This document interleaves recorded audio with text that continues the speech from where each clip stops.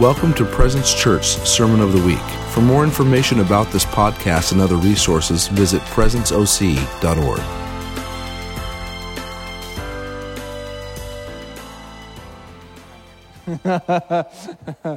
Good morning. Good morning. My name's not Pastor Jesse. It's Jesse. My wife Jessica. She is helping with the kids' room. I still love hearing the kids playing. Jesus, can we just give God just another set of praise? Just say something. Put something on your lips, God. Lord, we love you. We're thankful for you, God. We are thankful for you, God. I never want to stop worshiping. It's never easy. Our team always jokes that nobody wants to transition out of worship, so we're like, no, you do it. No, you do it. Anyway, God's so good. Oh, he's so good. Okay, we've been going through Ephesians. It's been really fun. It's not our normal way of preaching where we go expository line by line through a whole chapter or something, but it's actually really cool. For me, sometimes it feels overwhelming because there's just so much in some of these books. Like Ephesians is, it's amazing. Anyway, Jesus, I wanted to share one thing real quick. We didn't get on this announcement. Tim, where's Tim? Tim, where are you? Tim. No, other Tim. Tim Kent. No. What's Tim? Hargrove. He's in the back. Hey, Tim Hargrove he's been leading our the words on the screen for worship, which without the words on the screen, some of you guys wouldn't know what to do. I get that. You're like, where's the words? I can't worship. Where's the words? It's all right. There's healing for that. No, but really, I love the words on the screen because it helps us all stay together. So Tim has been in charge of that. He's been enlisting people. We need one or two more people because we had a couple people transition out of that position. It's incredibly important for the body.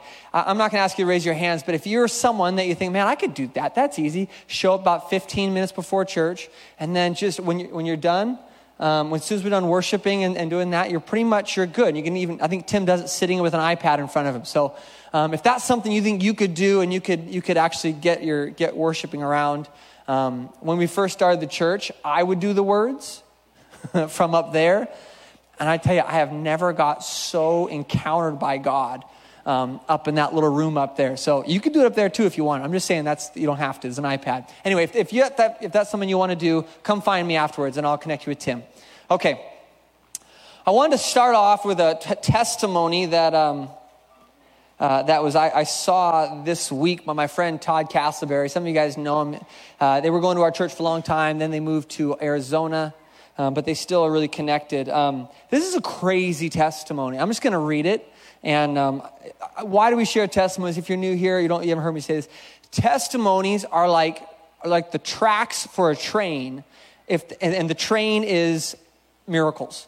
Testimonies lay the track for miracles, for breakthroughs in your life. So if you're wondering why you don't see more breakthrough in your life, it might be because you're not hearing about breakthrough in your life. Okay, so testimony is literally in Revelation says the spirit of prophecy is the testimony of Jesus. I know I've said this a lot, but it's important that literally a testimony is the prophetic word of what Jesus has already done. And so when you share something that God has done in your life, it actually gives grace for him to do it again in somebody's life, okay? So this is why we're not wasting time. It's not filler. We haven't run out of things to say. We share testimonies because I want a victorious church. All right, so I'm going to share it. All right, this is awesome. So Todd, a little background. They own, him and his wife own a pretty dang successful lemonade stand. They do multi-million-dollar sales. They've got franchises. They started in Hawaii. Anyway, Wow Wow Lemonade. You can Google them, Instagram them, whatever. They're phenomenal. So here it goes. A young teenage boy in a wheelchair came by our lemonade stand at the farmer's market last spring. So they do farmer's markets, and they got a couple storefronts too. I was teaching some of our younger workers that Jesus still heals today and invited one of the young ladies to come pray for this teen in the wheelchair with me. The teen's name is Alex, and he let us pray for him, but he was really doped up on painkillers. Just reading it. He had been in a serious climbing accident, and doctors said his spine was pretty crooked and impacted. When we prayed, he felt peace and felt warmth in his back, but was too doped up to want to stand up and try to check for healing. Remember, the healing is in the checking. Yet he said a lot of pain left. He thanked us, yet I could tell he was super skeptical and even scoffed at us a little. Isn't that awesome? Fast forward a few months, and his parents came by the stand at the market to share with me that their son was completely well and didn't have any need of the wheelchair. They had tears in their eyes and thanked me for praying for him, and I got to share Jesus with them. You know, when people encounter the healing, they usually want to know the healer. So if you ever heard this thing of, why don't we shouldn't we talk about salvation instead of healing? Well, yes, but sometimes they need a little motivation. They need to meet the healer instead of just hear about him. Okay. Well, fast forward to today, and the teen Alex came by and said, "Do you remember me?" This is so cool. I did vaguely remember him as he stood out to me at the time. He went on to share how impacted his life has been for me taking time to pray for him, and that I had no idea how this little lemonade stand changed his life. He went on to say how he realized God is real, and he had been an atheist. He had been an atheist and never had any interest in God and laughed at the idea of there even being a God. Come on. He said he actually realized God is real after prayer because he started to feel his presence. It's a good church name right there. And shortly thereafter, God, amen.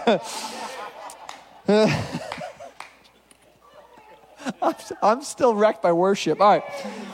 He started to feel his presence, and shortly thereafter got off the painkillers and then quit doing drugs. Let me say this. You may still take painkillers for a couple of days after you get healed. You may not get off the medication right away after being healed, but maybe God leads you off of them. So shortly after he got off the painkillers and then quit doing drugs in his life, and he said he prays now, and that his whole life has changed because he knows God is real, and he feels him when he prays to him.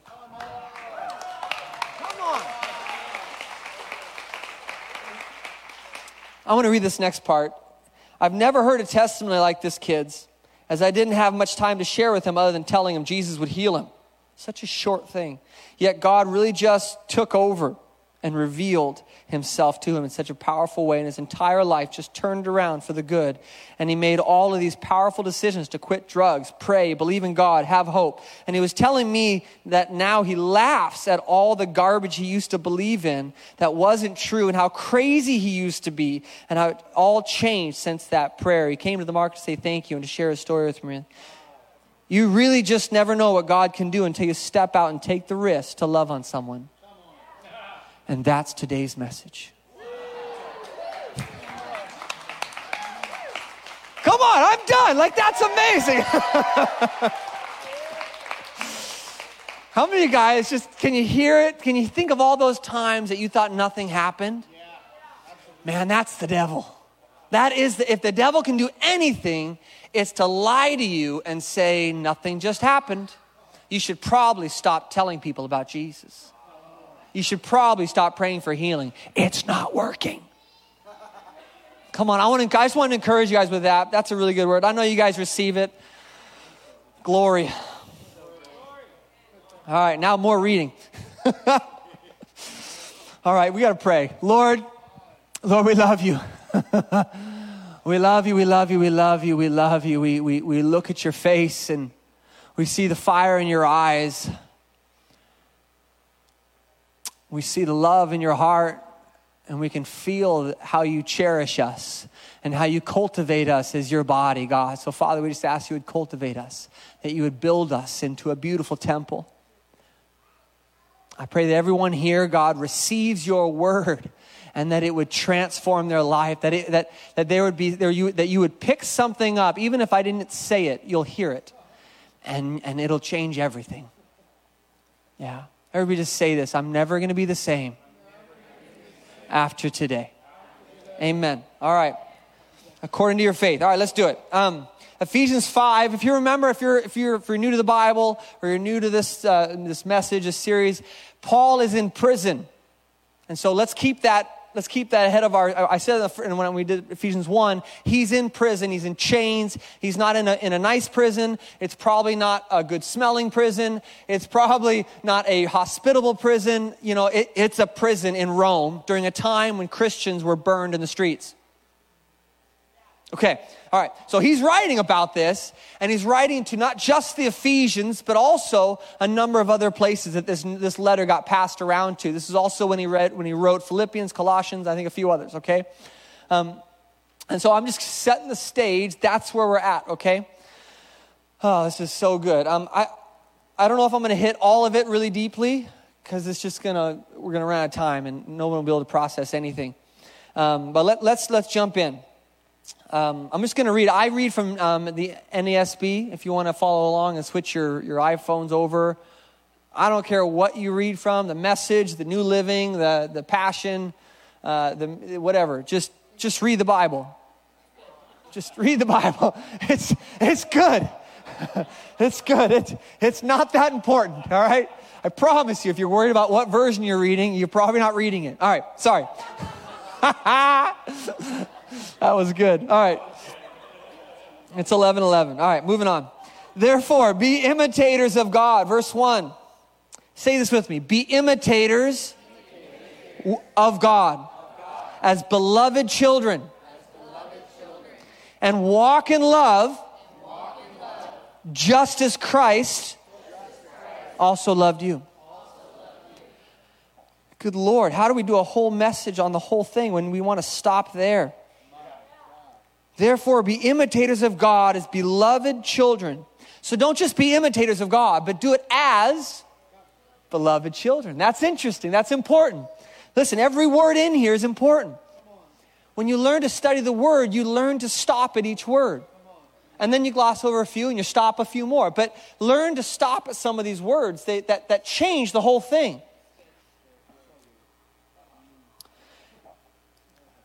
Okay, I'm going to teach you just a little bit more about Bible study. Listen, there's a really fun way of studying the Word. IHOP and Mike Bickle kind of coined this. But basically, you take a scripture, therefore be imitators of God, just as beloved children. Just stop there. Now watch how I'm going to read it differently, and it's going to evoke something different. You ready? Therefore, be imitators of God. Right? So now what are you thinking? You're thinking about therefore. What's it there for? And you go back up and you look at Ephesians 4, right? Let me read it again. Therefore, be imitators of God. What are you thinking about now? Like, what do I have to be? What am I being? I'm being someone. I'm not a human doing. I'm a human being. Yes. What does it look like to be an imitator? Okay, how about this? Therefore, be imitators of God. Imitators, we're going to imitate something. What's that mean? It means to reflect something, be a reflection of something, be an image bearer, be an imitator. It means to imitate. Awesome. So if you're wondering, if you want new ideas on how to make the word come alive, start doing this. And just think about how you can do it. You can even sing it. Be imitators of God. Okay, sorry. As beloved children, and walk in love, just as Christ also loved you and gave himself up for us, an offering and a sacrifice to God as a fragrant aroma. You know who he's talking about? Jesus. You know who's the first imitator of God? Jesus. He says, I only do what the Father does. He's an imitator. Jesus himself just wanted to imitate the Father. And he wanted to do it as a son. Isn't that amazing? Not as a Christian, not as a mature person, but as a child of God. In fact, I think it's Matthew 5, it says, be perfect as he is perfect. I think in Luke it says, and show mercy as Christ showed mercy. Listen, we're called to be just like Christ. 1 John, it says, as he is in this world, so are we to be. Meaning as Jesus, as Jesus is. By the way, Jesus is alive, right? So we can say that as he is right now in the world, so are we to be. So I love this idea. If you're ever wondering about theology and theological differences, Jesus is perfect theology. That's what that means, right? We imitate the one as he is. So Does Jesus do this? Is this what he thinks? Is this what he would say? He is perfect theology. Okay, we're going to move on. Oh. Thanks, Howard. I think that was Howard. So good. Okay, verse 3. We're moving on. But all right, verse 3. But immorality or any impurity or greed must not even be named among you. Why? Because it wasn't named among Jesus. And we're imitators. Just bringing it back, right? Bringing it back. Not even be named among you as is proper among the saints. And there must be no filthiness and silly talk or coarse jesting, which are not fitting, but rather giving of thanks. I want to adjust this. When I read this, you can be like, don't do this and don't do that and don't say those kind of things. Like you think that, right? And you're like, oh, what kind of Facebook articles have I read lately on that? Like whatever, But what if you read it like this? Why would you be doing these things? Look at you. You're the image bearer of Christ. Look how glorious. You're covered in light. Wow, Diane and Charlie, you guys have so much light coming off of you. Why would we do these things? And so sometimes we think about the don't do, or you're not going to inherit the kingdom. What he's really saying, I think, here is, why would you do these things? It has nothing to do with the kingdom. Why would you participate in slander, in sarcasm that tears people down? Why would you do that? Look at you. You're amazing. You're a child of God. You're an imitator of Christ.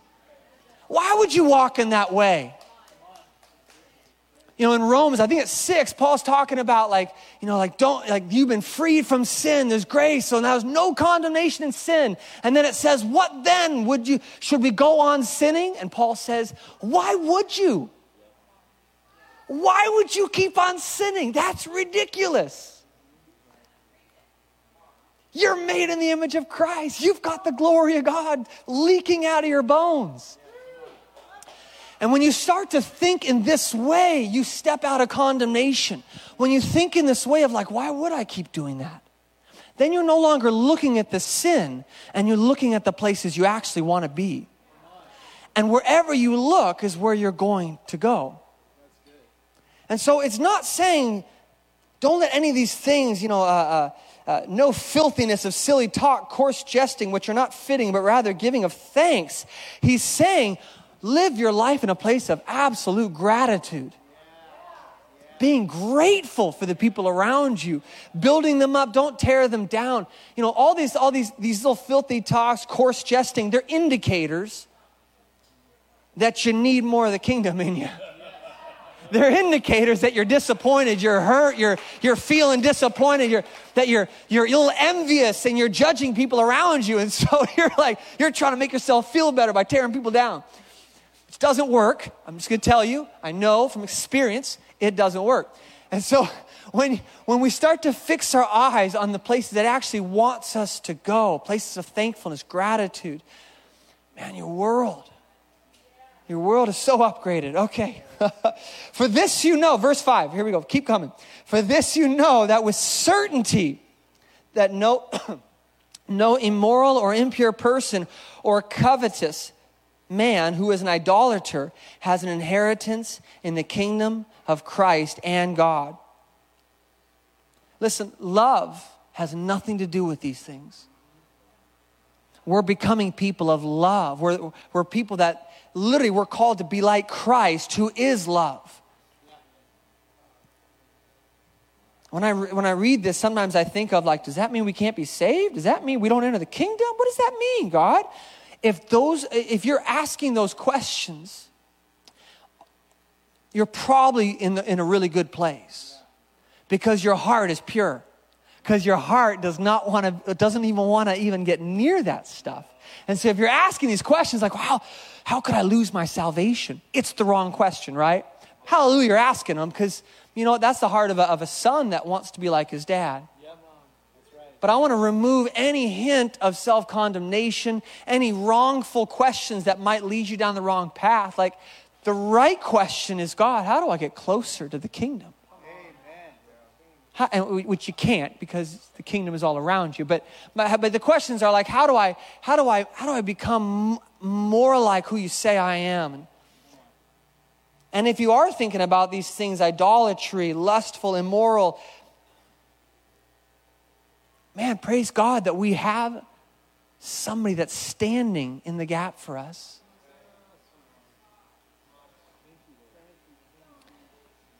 All right, verse 6. Where am I? I do have notes, Holy Ghost.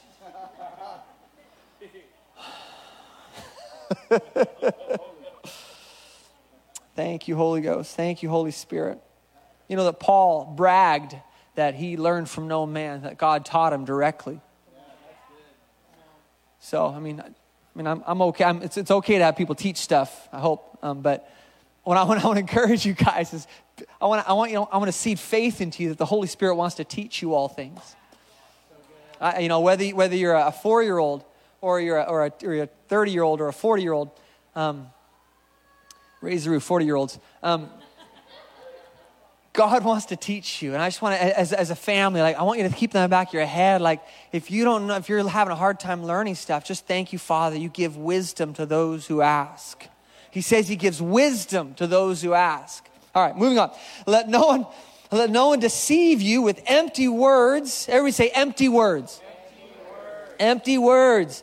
For because of these things, the wrath of God comes upon the sons of disobedience. Are you guys sons of God or sons of disobedience, right? So we're sons of God, okay? So when people try to come in with a horrible Facebook article or something, I don't know. There's a lot of those. They're meant to deceive you. How do they deceive us? They skew truth sometimes. They take stuff out of context. And listen, I'll just keep reading. Do not let anyone deceive with empty words, because these things, the wrath of God comes upon the sons of disobedience.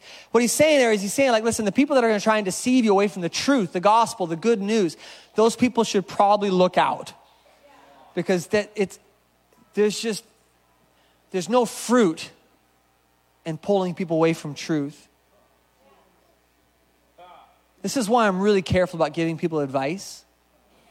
My greatest desire is to push people to Jesus, push people to the Father. What should I do? Should I quit my job and do this? I'm like, what's the Father telling you to do? Because if God's got you on this path, and I'm like, well, I think this is a good path. Good Lord.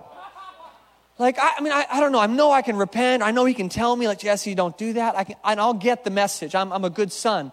But man, I have a lot of reverence for the path that people are on, and that my heart is always, if I can, what's God saying to you? What's God saying to you? What's the Father saying to you? Have you talked to God about this yet? But He's not answering. I just want to say, just keep talking to Him. Because the Bible says my sheep hear my voice, and they don't hear the voice of another. And so I just keep pushing them back to Jesus. Keep going. And they're like, but I want to know what you have to say. I get that. I'll give you some ideas, but keep going to Jesus. All right. Therefore, do not be partakers with them, for you were formerly darkness, but now you are light in the Lord. Walk as children of the...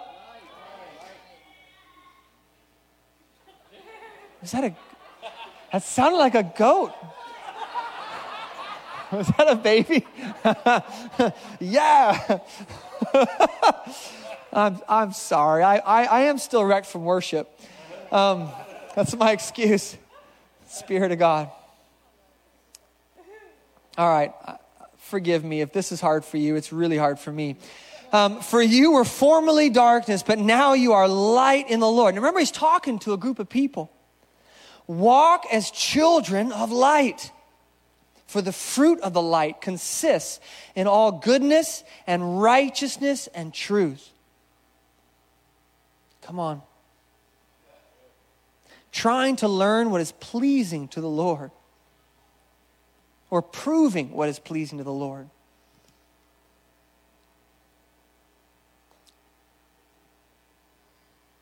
Before you got saved, you were children of darkness. Prone to wander. I know, this is the gospel again, I'm sorry. prone to wander, prone to not hear his voice. But he calls us children of what? Light. Come on. And who's the light of the world? Christ. Jesus. He's the light of the world. And we are children of light.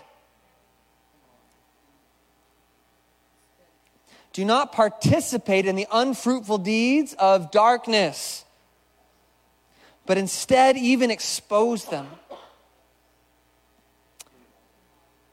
For it is disgraceful even to speak of the things which are done by them in secret, but all the things become visible. Everybody say visible.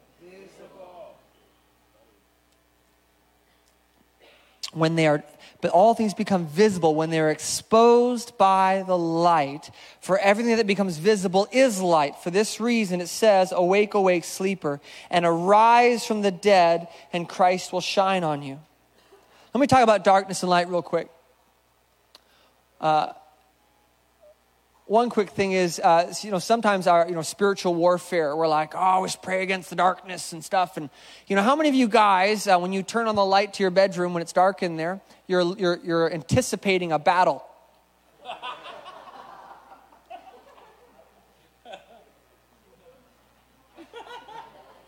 Go, go, go. You're like cheering God on, like pray, go light. No. There's no battle. When you turn that light switch on, what happens? It's light, right? Unless there's no power. Come on. Come on, Holy Ghost. All right, but listen, there's no battle between light and darkness. So I want that to sink a little deeper into other compartments that you haven't let it into yet. There's no battle between light and darkness. There's no battle. There's no battle against light and dark. God has no opponents. He doesn't have opponents. He sent Satan to the earth so that we would displace him, not war and battle with him. There's no like, God, good luck today. You can do it, God. He's like, I don't need your encouragement, actually. I'm quite secure in my victory that happened back then.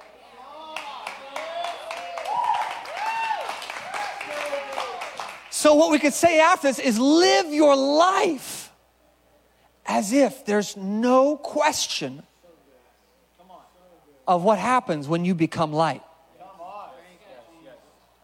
Some of you guys are like, well, I'm in a battle right now. I'm fighting for my life. You don't know. Like, I've got sickness or I've got family issues. I got all these.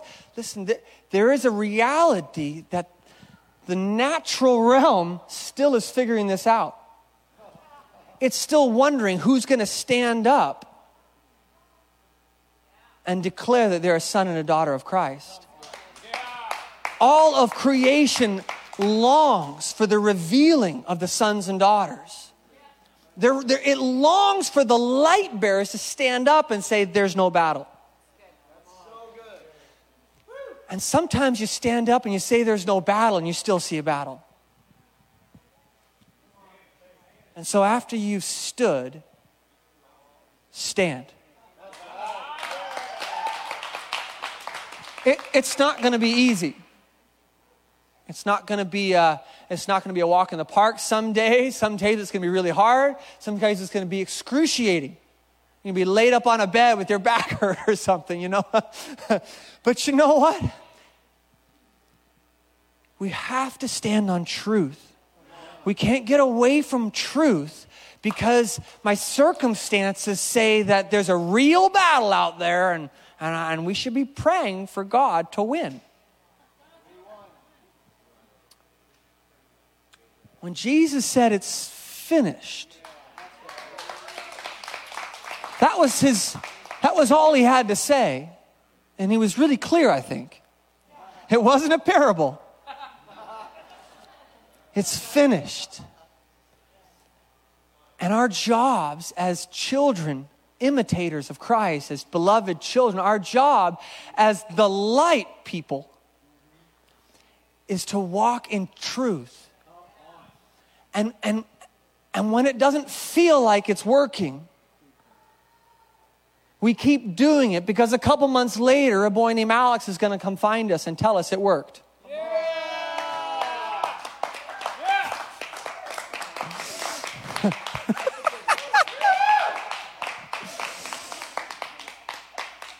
I'm going to preach over here. But do you get me, guys? Like, this is the gospel. It's not complicated. I'm going to keep reading. I know I will, but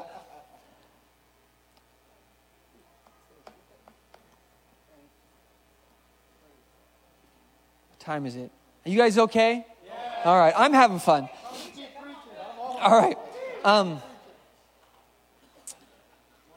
want to talk one more thing about light and darkness. It says that all things become visible when they're exposed by the light. This is, I want to shout this little piece out there because I don't know if I would ever have a whole message around this. This is perfect. Listen, God, imagine walking up into your attic, okay? And you turn the light on and the light shines and you see some dirt. What do? You clean it up, right? We just cleaned our garage on Saturday. Nothing makes me happier than when my garage is cleaned. I don't know what it is. It's probably just me, but I walk into a dirty garage, I have to step over a blanket to get to the pancake griddle or something, because pancakes are Saturdays, right? Saturday pancakes, right? And when I grew up, we used to have skin cakes, because skin cakes. Anyway. Now you know me. You know me. But I can't handle, I can handle it. Clearly I can because it's dirty often. But I can't, it's hard for me to handle a dirty, disorganized garage. It's like every time I walk in there, I want to be like, I'm out of here. I'm out. Jesus. You said you had victory. This is not victory. This is a battle. We are losing, God. Yeah. So, but this Saturday was one of my favorite Saturdays of all time because we cleaned out the garage. And I love my brother-in-law, James. He saw it at the end of the day, and he's like, what happened to all the stuff? And I'm like, I don't know. It was there, and now it's not. Like, I don't know what happened. I threw 3 things away, but yet this thing is awesome. So I don't know what goes on with junk and stuff. It has a way of just like spreading itself out. But here's the deal. When you turn the light on, you clean up that area.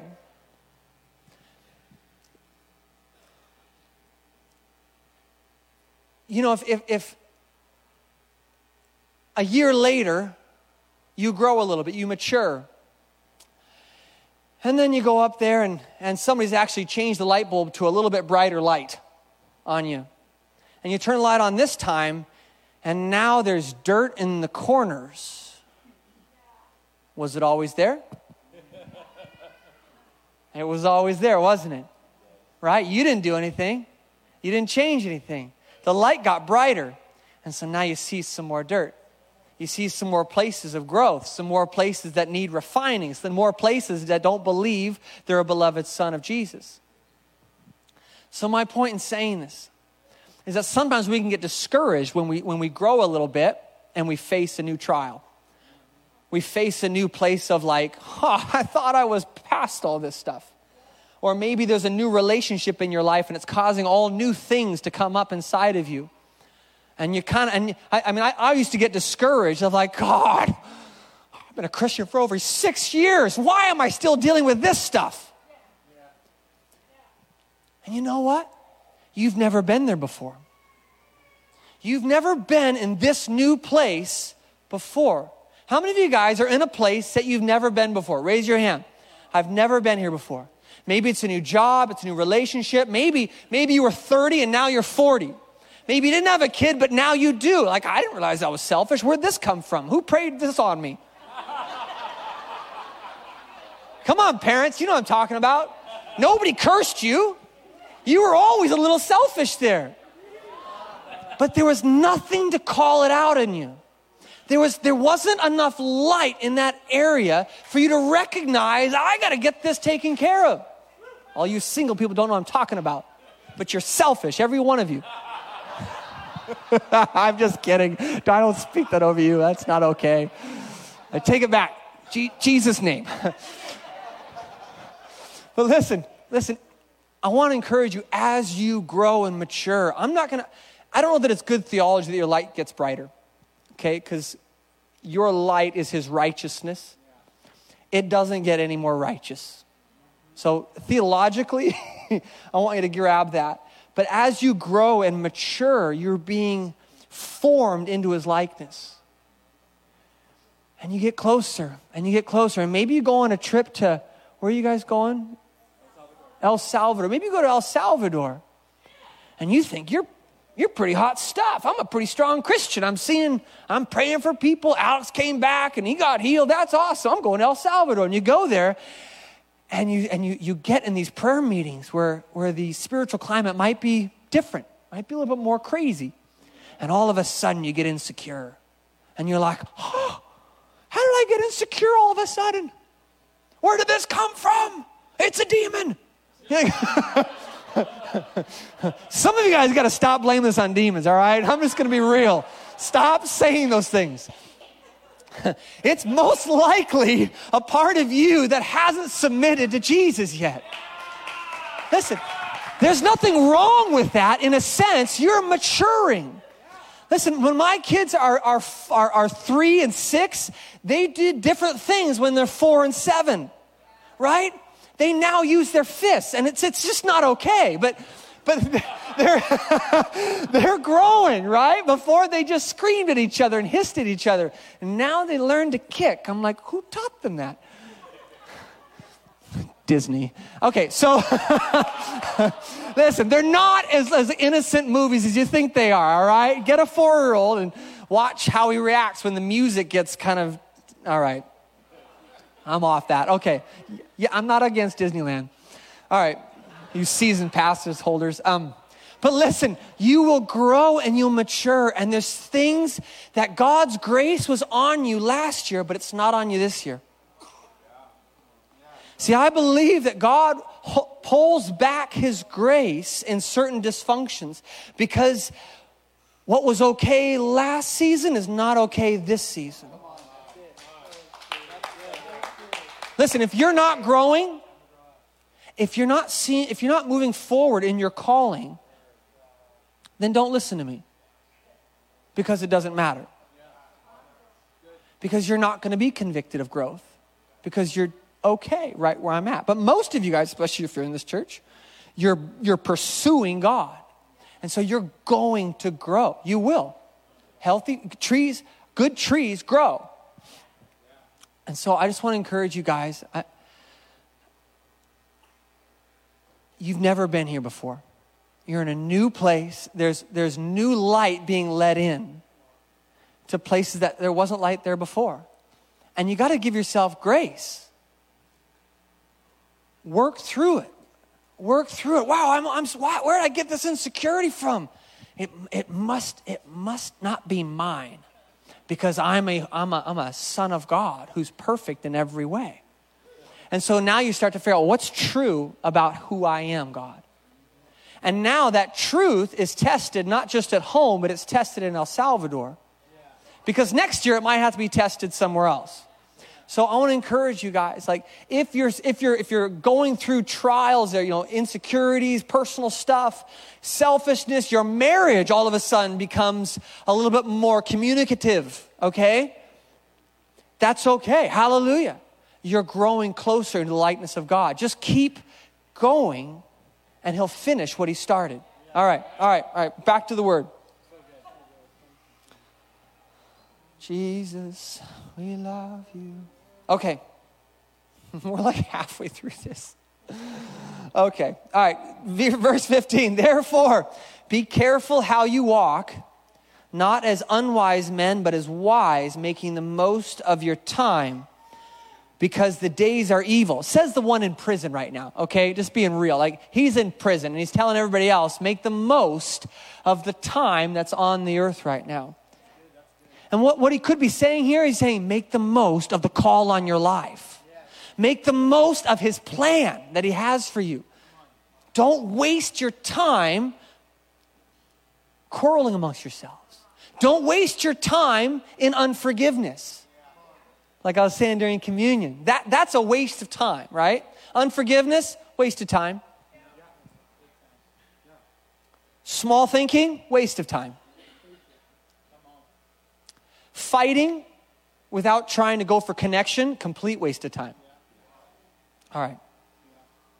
So then do not be foolish, but understand what the will of the Lord is. Don't waste time, find out what he wants to do.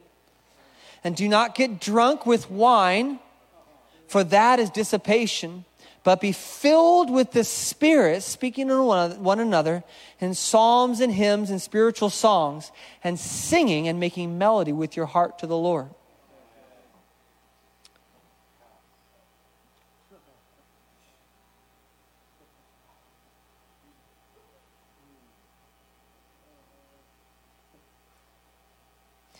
You know what I think why he hits on this don't be drunk thing, because I'm not sure, but it feels like people might have been drunk at the wedding where he multiplied the wine.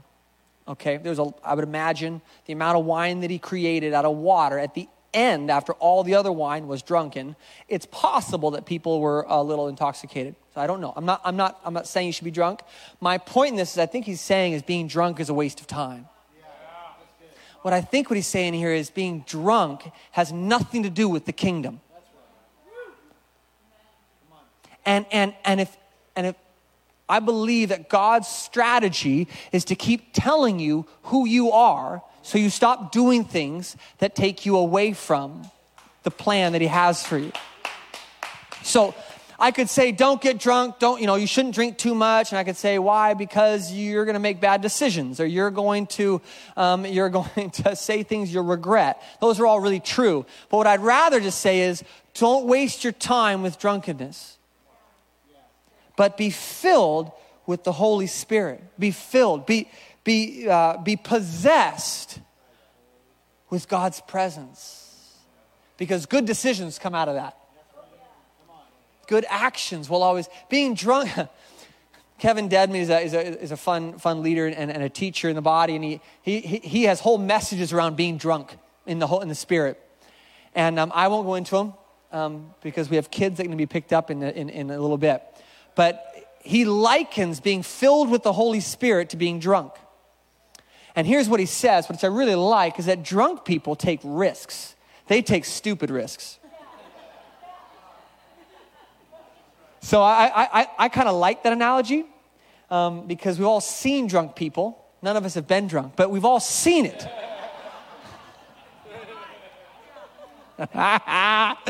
We've all seen it, right? I'll just stop at that. And we all can see the ridiculousness. I mean, I was in the Navy, guys. I've seen some crazy stuff. I've seen guys in shopping carts down hills in downtown San Diego, that I have no idea how they did not get more hurt. Those were not glory days. Don't replicate them. Be imitators of Christ, all right? And so, but I'm telling you, like drunk people that are intoxicated, they do stuff. They do stuff that fear, somehow being filled and intoxicated, has this weird thing of getting rid of fear. Right? When you're, have a couple more drinks and go ask her out. So imagine what would it be like. In fact, what is it? In Acts 2, they flood out of the prayer meeting with tongues of fire and the wind. And everybody says, these people are drunk and it's only 10 a.m. No, they're not drunk as you suppose. They're filled. No, they look drunk.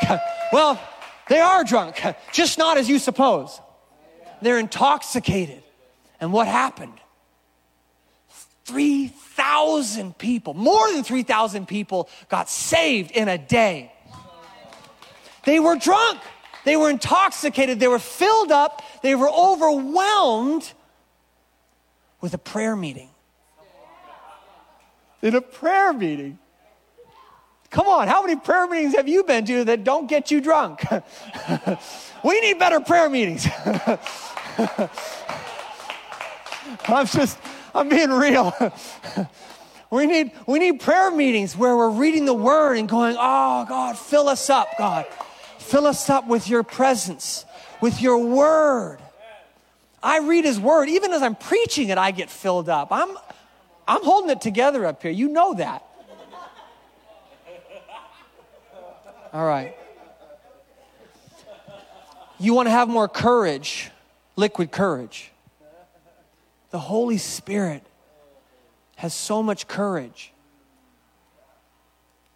And so I want to encourage you guys, how do you get filled up with more of the Holy Spirit? How do I get drunk? And I don't really want to say drunk because people misunderstand me, but how do I get filled up? I like that. Okay. So how do you get filled up? You just start opening yourselves up. And if you're not good at this, you do it until you get good. And you just say, God, I want to be filled up with you. From the top of my head to my toes, I want to feel your presence. I want to be filled with you, God. Let's do that right now. Can we do that right now? It feels important to me. It feels important. Everyone close your eyes because I don't want you to be distracted by the handsome person in front of you. Just close your eyes. Put your hand out. If this is new to you, hallelujah. You do new things well. I just declare that over you. Hold your hands out like you're expecting a gift to be put in your hands right now. So just kind of like I'm ready for something. And I want you to just put this on your lips however softly you want. Just say, God, would you fill me up right now? I love your word. I love your praise. I love your worship. Fill me up right now, God. And just imagine how much he loves you and he wants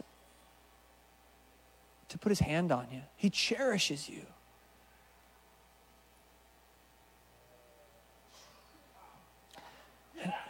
Now, you don't have to feel anything right now, but I need you to believe it. I need you to believe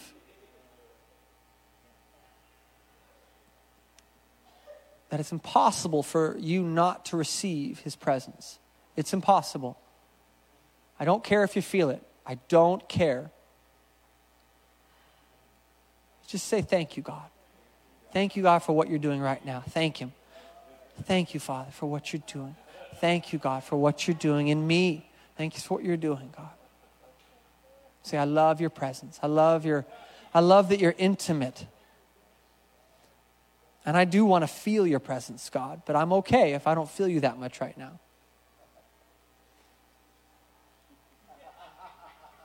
Yeah, because I trust you, God. Just tell him, I trust you, God. I trust you. I trust you. Yeah. Amen. Amen. You know, you guys can do that anytime you darn well want. I would encourage you before you open the word, you do that. Just 10 seconds. And what's going to happen is you become aware of his presence around you. Rather than diving in and expecting the word to do some magic in you without him leading you in it. So just do that. That's advanced Christianity right there, I think. I think it's like advanced level. But you're all advanced now, so that's good. I'm just kidding. Okay. We're going to go to verse 22 because we got to get through this. I'm still having fun. All right. This is a good one. Are you guys ready? It's titled Marriage Like Christ and the Church.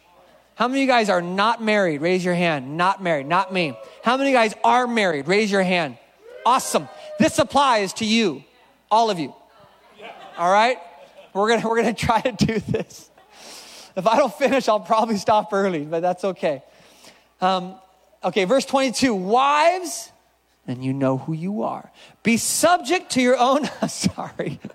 Sometimes this feels like this, like oh God, this is that scripture where wives have to be under their husbands. Oh Lord. All right, wives, be subject to your own husbands as to the Lord. For the husband is the head. Stop it. I'm just kidding. Can we have fun on Sundays, please? All right. Jesus. I feel God's presence just increased when we all did that. All right. No commentary. All right. Wives, be subject to your own husbands as to the Lord. This is sensitive stuff. For the husband is the head of the wife, as Christ also is the head of the church. He himself being the Savior of the body. But also as the church is subject to Christ, so also wives ought to be to their husbands in everything. Listen, let's take this away from marriage real quick. The body. The body is the bridegroom. We're the wife, right? Sorry, guys, this is tough. I know. You're the bridegroom. That makes it easier, all right? He's the groom, right? We are married to him. When we get saved, this is what he's talking about, actually. He's actually talking about the body, who is Christ's fullness on the earth. Well, the body, us. It's a family, not a building, not a church building, the body. And so he's talking about, listen, when you get saved, you get betrothed. What happens to Christ and Nicole, when they get married, when she gave her life to Jesus, they became married. I don't know who did the ceremony, but they got married, okay? Maybe it was the Holy Ghost. I don't know. But listen, they got married. Two became how many? Two became how many? One. Are you ever able to be separated from Christ now? No. Why? Because you're one. It's simple, but I'm telling you guys, breaking it down to this will help your beliefs when you're not feeling like one. Two become one. And so the church, this is what I love, the church gets to enjoy, because the church honors Christ as the head, what do we get out of that? We get the full advantage of salvation when we yield ourselves fully to Christ. And just like that, if for you wives, when the wives enjoy every benefit her husband represents in her abandonment to him. When a wife recognizes the husband, like the church recognizes Christ as the protector, the defender, the coverer, the strong place that they get to be held and set apart into. When the wife is able to do that, she gets all the benefits of that oneness that comes. Okay, now it really helps when the husband looks like Christ. It really helps.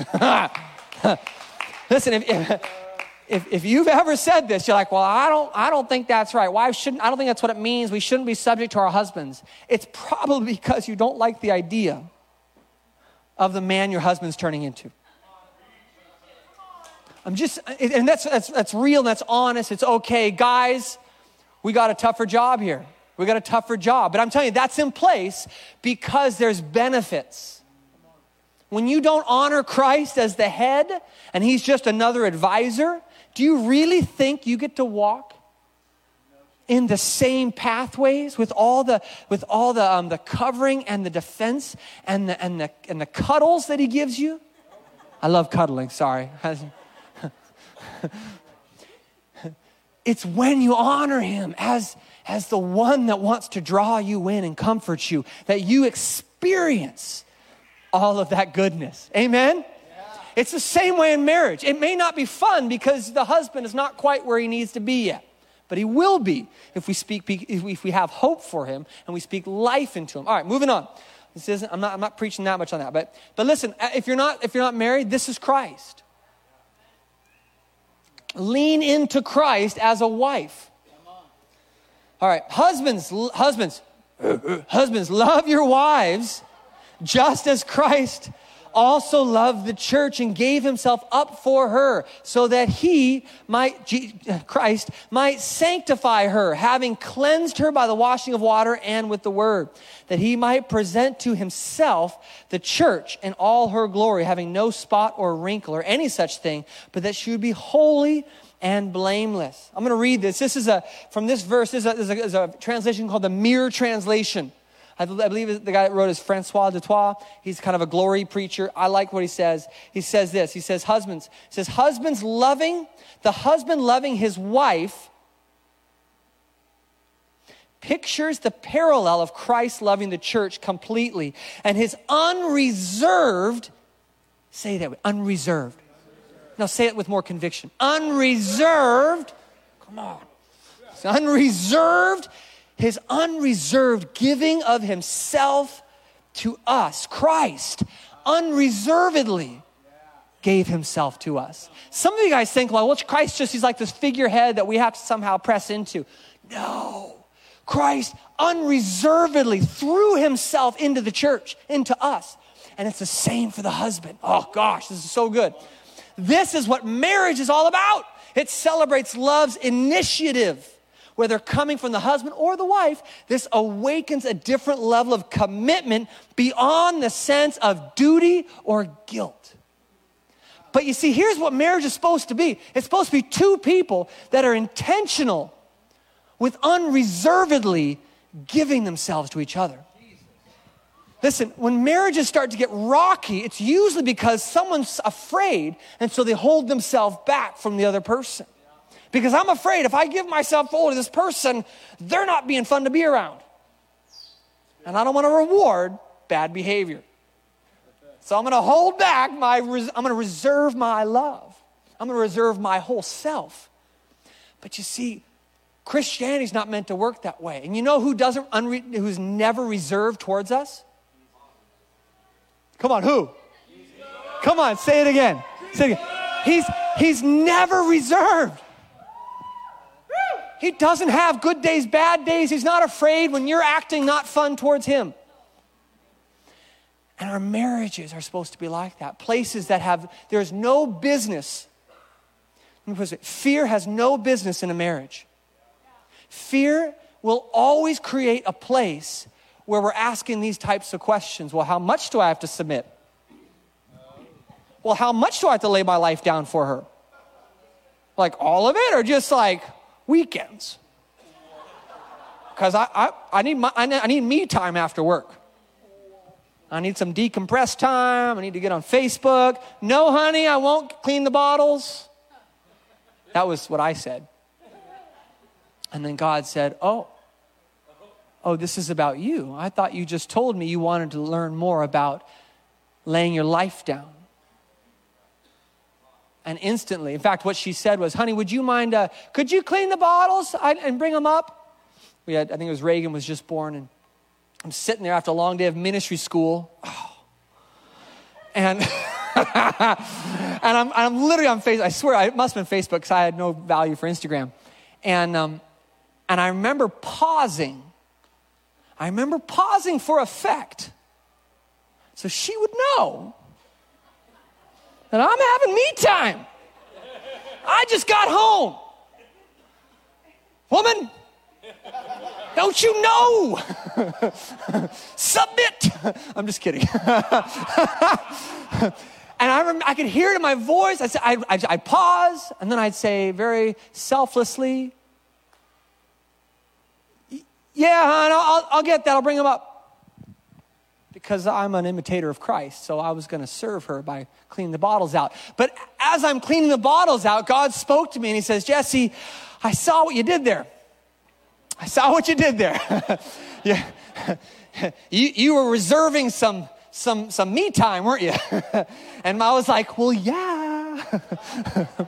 A long day. A lot of people were pulling on me, God. A lot of expectations. A lot of ministry for you. I need some me time. And I felt the conviction. And because I'm a good son, I'm a good tree that bears good fruit, just like you guys are. I knew what to do. And I repented. I say, Father, I'm so sorry. I'm so sorry. I'm selfish. And I told Jessica what I had done so that she would know I'm going after this. And I want to encourage you guys. Some of you guys think you need some me time away from Jesus. What do I mean by that? How long is church really going to be? Like, it's just, I've got lunch plans. What? Take 5, what is it, home groups? I don't have time for home groups. I've got hangout time. It's been a long week. I prayed for 2 people this week. What?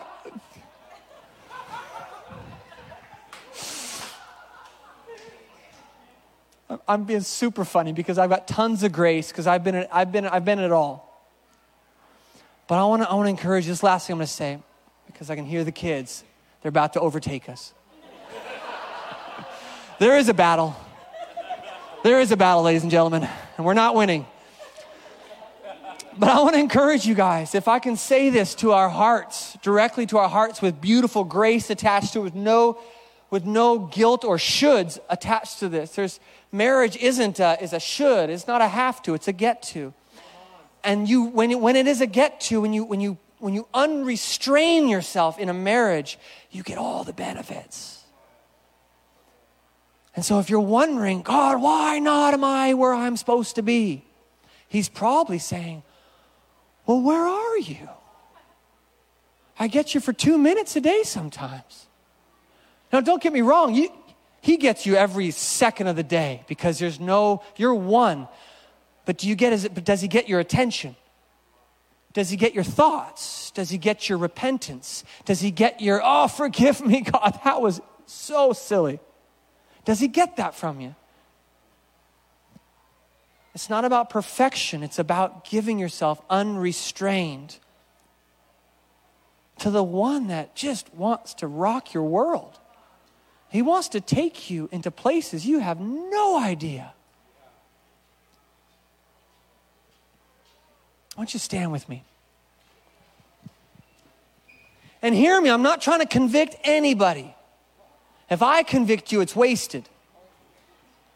But if you can feel the love of God pulling on you, wanting your attention, then we're winning. And so I want to pray for us right now. I don't know if this is you. I'm not going to have anybody raise hands. If this is you, awesome. If you're like, I'm good. I'm tithing my time, my how many 10 hours a week is 10%? I don't know what it is. Anyway, put your hand on your heart right now. I'm going to pray for us that you know what, God, you can't draw near to God unless he pulls you towards him. It is not your love for him that got you saved. It was his love for you. And so there's no striving in this, but there's an openness. And I'm going to pray right now. Father, I pray that every heart here would be opened, that every mouth would want to say, yes, Lord. And I pray, God, in every area of our lives, in our business, in our schooling, in our parenting, in our marriage, in our alone time, in every area of our life, God, I pray that there would be a yes in our heart as you draw us in. And Father, I pray that there would be a wonderful pull on us. I pray, I get a picture of the moon is pulling the tides in. I pray that God would be such a draw for you. I pray that the word would come alive to us, God, like never before. Right now, I think that's a word for some of you guys. You're going to open the word and it's going to come alive. And it's going to draw you in like a lover. Lovers always get more done than workers. Father, I pray that you would make us into lovers that want to be unrestrained in our pursuit of you. Unrestrained. And I pray for every marriage in here, Father. I pray that that fear would run. I pray that fear has no place in our marriages, God. There would be no filters of fear when we communicate. I pray that there would be a disarming of darkness, God. I pray in marriages specifically, Father, that anything that is dark will be called out into the light, that there would be an exposing of fear, that where someone was digging their heels in a marriage, they would say, oh, I give up. I was afraid. That was me. I was afraid. I dug my heels in. I want to love, though. Love is unafraid. And Father, I pray for healing of places in marriages, in all relationships, and especially, God, I pray that there's a revealing of fear in our relationship with you, God. That people in this room, and there's people in here right now, I'm speaking to a few of you, that in some ways you mistrust God. You don't trust him because of how you felt he let you down in the past. And I want you to right now, I pray it would be revealed and you'd have quick repentance. You'd say, Father, forgive me for not trusting you.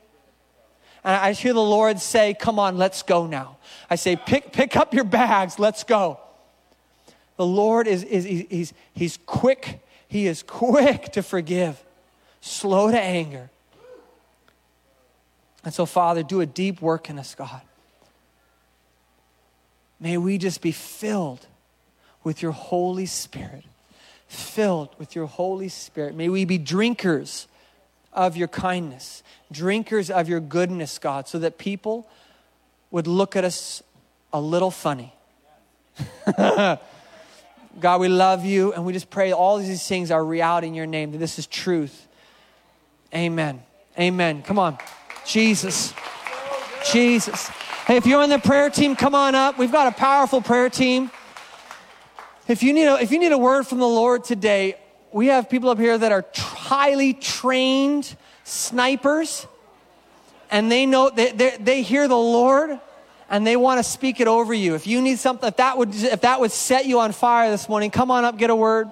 We love you guys. Have a great weekend.